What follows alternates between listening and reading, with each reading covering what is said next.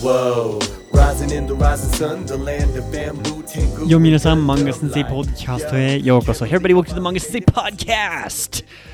Whew, I get really excited every time I do this. Is that silly? Like, I sit down and do this like once a week, and every single week I get stoked because I get to talk to you about the stuff that I prepped for you. And today we're talking about the Dareru form. This is the last episode of the Dareru form.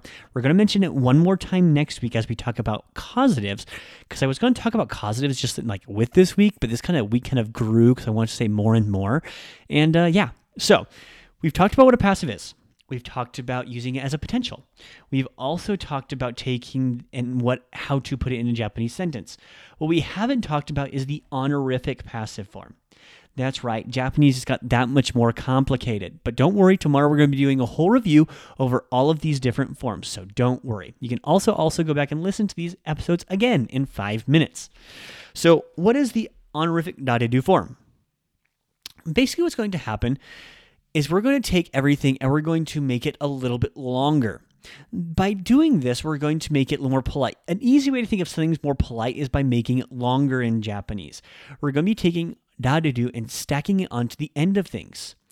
However, instead of like the potential, we're going to simply make it like base 4 with godan verbs, where it becomes yomu becomes yomeru, making it an ichidan verb, or we can take miru and become midareru. What we're going to do instead is the ichidans are going to stay the same, midaremasu, midarenai. However, we're also going to take the godan verbs, and instead of putting we're going to make it so asobanai, right? Put it into base 1, and then we're going to add reru to the end of that.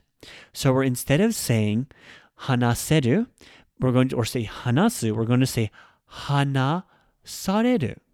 Okay? If I say tatsu, becomes ta, right? Tatarareta. Tatareta. Not rareta, tatareta. If we say shinu, we're going to say shinu becomes shina, like shinanai, shinareta. Now, this respect and honor is going to be shown to the person of whom is verbing. So, for example, if I say, watashi wa tataremashita, that's not going to be correct because I cannot honorifically verb. However, if I'm going to say that my teacher did something, another person's action is that, then I'm going to show that this person did it. So, for example, if I say sensei ga tatarete be sensei honorifically stood up.